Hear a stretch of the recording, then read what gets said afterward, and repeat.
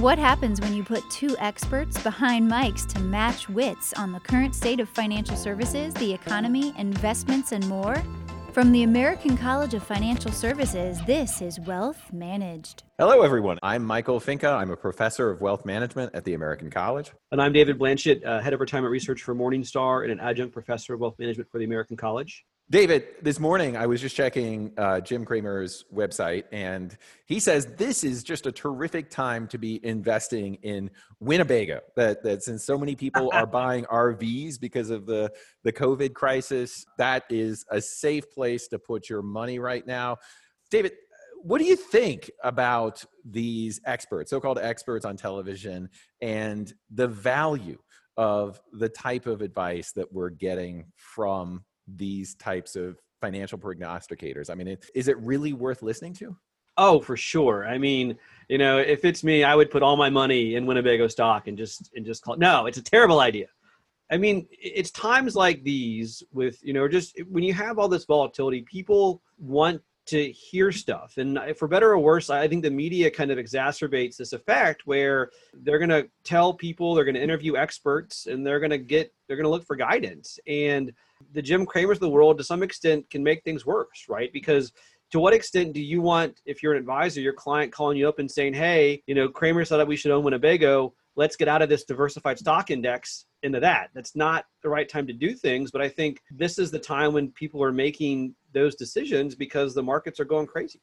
Yeah, but that's a boring story. I mean, you should invest in a well-diversified portfolio of fairly priced assets. I mean, who wants to hear that? That CNBC show would last like 30 seconds and then it would be over. So there is an entertainment value. I mean, he needs to come up with stories for why certain stocks are probably a good deal right now and how some stocks are not a good deal right now. But the efficient market people would say, everything's priced fairly. But in fact, that's actually not true. What happens in many cases is that a stock like Winnebago will be boring for a long time. And then all of a sudden people will think that there's some reason why it should be more valuable. And then it'll become a lot more volatile and it'll become a hot stock that is higher price. And people see, hey, Winnebago has gone up 50% over the last month. Is that the right way to invest, or is that actually the opposite of how we should be investing? I think it's the opposite. I mean, so in theory, like valuations matter a lot, I think, for indexes, for broad-based things, but for individual companies,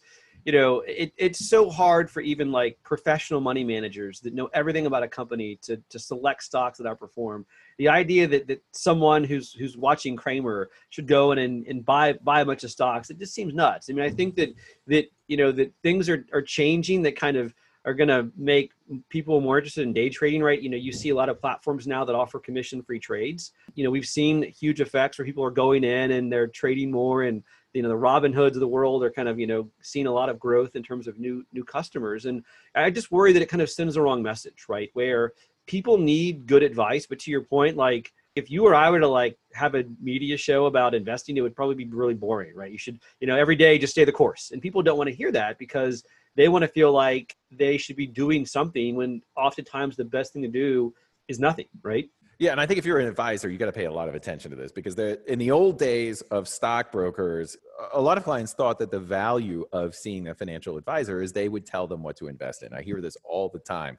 Is that advisor better at beating the market? And we all know that that's not really a thing. And if you position that as your value proposition, eventually people are going to figure out that you're underperforming the market, or they're not going to figure out that you're underperforming the market, but you're essentially like Jim Cramer. You're getting paid for a show and not necessarily for value. Yeah, I mean, so if we go back way before my time, there wasn't this thing called the internet. There wasn't these TV shows dedicated to markets nonstop. And so I would argue, like you went to go see an advisor to know what to do.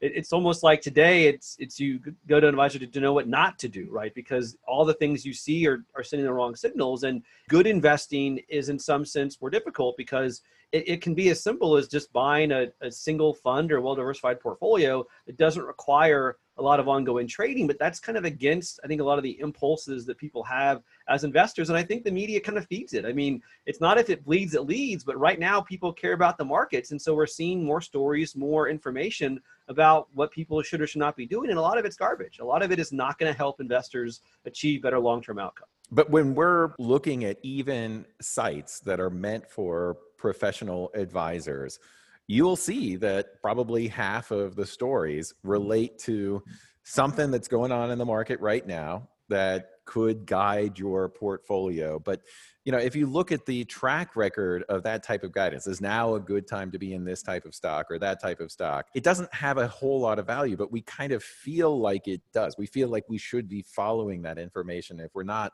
as well informed. But the track record is really awful on the ability of even experts in the financial planning community to predict what we should be doing. I think part of it's like it's like empowerment.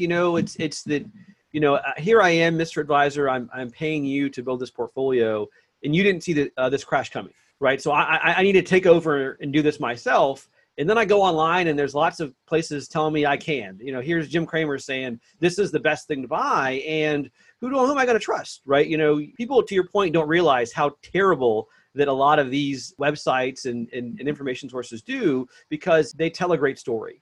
And if you're the advisor that's been saying, hey, invest for the long term, I think that's a really hard message today, but hopefully you've created those expectations, right? I think that, that you prepare clients for time like these. And if you're not, they're more susceptible to this messaging that, hey, you should be putting your entire 401k in Winnebago, not in this really boring diversified S&P fund. But I do think it's a challenge for an advisor when they have a client who watched Cramer and thinks Winnebago. I talked to someone else who thought Otis elevators were a fantastic investment because everybody's going to have to replace their elevator so that they have better quality air. Deliver financial planning for every person and every need through our chartered financial consultant education program. Find the tools and skills you need at theamericancollege.edu/CHFC. There's a million stories that you can come up with for what is and what is not a great investment. And then a client comes to you and says, I shouldn't be investing in elevators. And you should say, no, that's probably not going to help your portfolio performance in the long run. But then the elevator company goes up by 50% next month and you're an idiot. So how do you get beyond that? It's tough, right? I mean, because they're going to come to you with 4 ideas, and you're going to tell them, no, we shouldn't do that. And then if 3 of the 4 do terrible, but 1 does well, they're going to come back the next time and say, hey, this one stock, we should have bought it. You don't know what you're talking about, right? So I think it really is hard. I think that, again, like this is why you have things like an investment policy statement, why, you're constantly communicating to clients the value of being diversified. You don't want to remind them that, hey, last time you came here and 3 of the 4 stocks you suggested that you buy did terrible, because I think that kind of maybe sets the wrong tone. But it's important to let them know that, hey, there isn't much evidence at all that suggests that strategy actually will lead to more wealth in the long run. So it's being more of a behavioral coach and maybe acknowledging too that, hey, you have a really good portfolio, but its job isn't necessarily to kind of, beat the market. It's to help you accomplish your goals. It's repositioning the job of the portfolio to one of kind of alpha, to one of saying, hey, why does it exist in the first place? Hey guys, I'm the producer of this show. And what about the lottery? I want to take a little risk and throw something in because I might hit it big. Isn't that like what we all want? Chris, I think that there is an element of stock investing that is like a lottery. It is exciting to buy a share of stock and see it go up in value, and to be able to tell your friends about it. That's part of the American dream, is just getting lucky and beating the market and getting rich. But as we all know, that's not a good strategy when it comes to long-term investing, that you're probably going to underperform if you pick those lottery type stocks. They consistently do worse than the market. So what do you do if you're a financial advisor and you have a client that gets satisfaction? Because this really is about making your client happy. They get satisfaction investing in these types of lottery stocks. So I was recently talking with Larry Swedroe. He's a advisor for Buckingham Wealth Strategies. And he said what he does is he has a core part of the portfolio, say 90 or 95% of the portfolio, that's there to capture market returns. It's there to capture beta.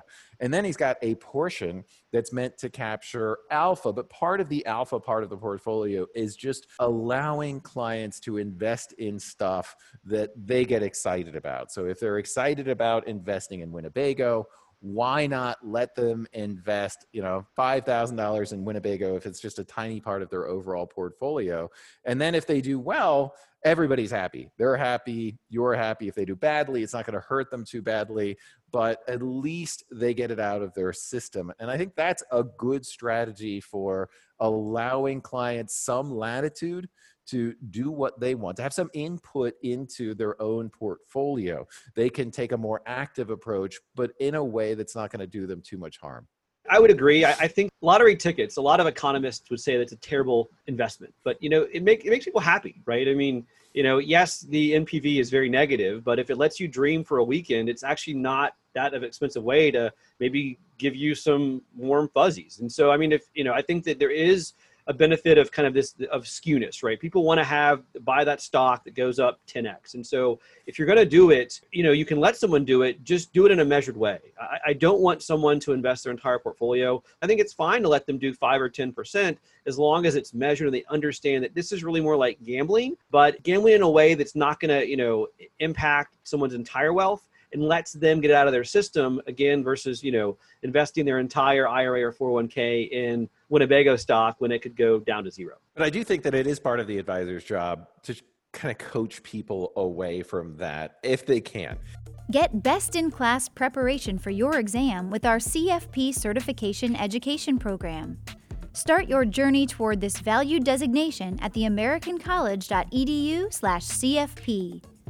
Whenever I get a cell phone, the first thing I do is delete the stock app because I just don't want to know. Like, I don't want my phone telling me every day whether the stock market is up or down. And I think getting people into a habit of not following the market as closely, paying attention to other aspects, how are they progressing towards their long-term financial goals? That's part of what you're trying to get people to reframe their attitudes about investing. I would say that it's okay to give them some latitude to do what they want, but use it as a way of coaching them towards focusing on the long term and not spending so much time thinking about the short term because it's probably not going to be in their best interest. I think you're a bit of a dreamer sometimes. I think that it's true. It's true that people shouldn't do it, but I think that the advisor should be able to identify who needs to do that. And if someone wants to do that, wants to trade part of their portfolio, I don't think you can always shut it down. I think that it's acknowledging that every client is different, but create a strategy that works for them as both kind of like financially and behaviorally efficient. And that may require opening up an IRA somewhere that, allows day trading, that it gets out of their system, but it's not jeopardizing their entire financial success. I have a producer question. My brother has a pretty good strategy. He picks a stock, he makes $500 on it, and then he bails. Don't be greedy. What is so wonderful about the availability of data on these online trading accounts is that we can now see that people like your brother consistently underperform the market. Right. What men do is they invest in stocks, and when a stock goes up in value, they sell it. And then when a stock goes down in value, they don't want to sell it because that's locking in a loss and having to admit that they're not a great stock picker. But what we've been able to do now is we've been able to actually look under the kimono and see how people actually perform in their investments. And that's probably one of the biggest sources of underperformance among individual stock traders is that they consistently sell their winners and they keep their losers. And they do it because it hurts to sell a loser. And you can tell stories. If you're a winner, you can say, I bought this stock and then I sold it at a higher price. Aren't I a smart dude? And the one thing he's not doing is telling you about all those stocks that he bought that didn't go up in value because he hasn't sold those yet because he's too afraid to lock in a loss because it makes him feel like less of a man. It's funny, Chris, when you're telling me that strategy, I was like Michael, I'm like, that's actually the exact opposite way you should invest. What he should do is when it goes down by $500, he should sell it and then hold on to those winners as long as they go, because all he's doing is he's taking all the losses and only getting really small gains. So not what I would suggest as an investment strategy. Well, I couldn't agree more, David. And you may think that I'm a dreamer, but I'm not the only one. And I hope you'll join us next time when the world can live as one. For more episodes and shows, visit theamericancollege.edu/podcasts. Wealth Managed is a production of the American College of Financial Services.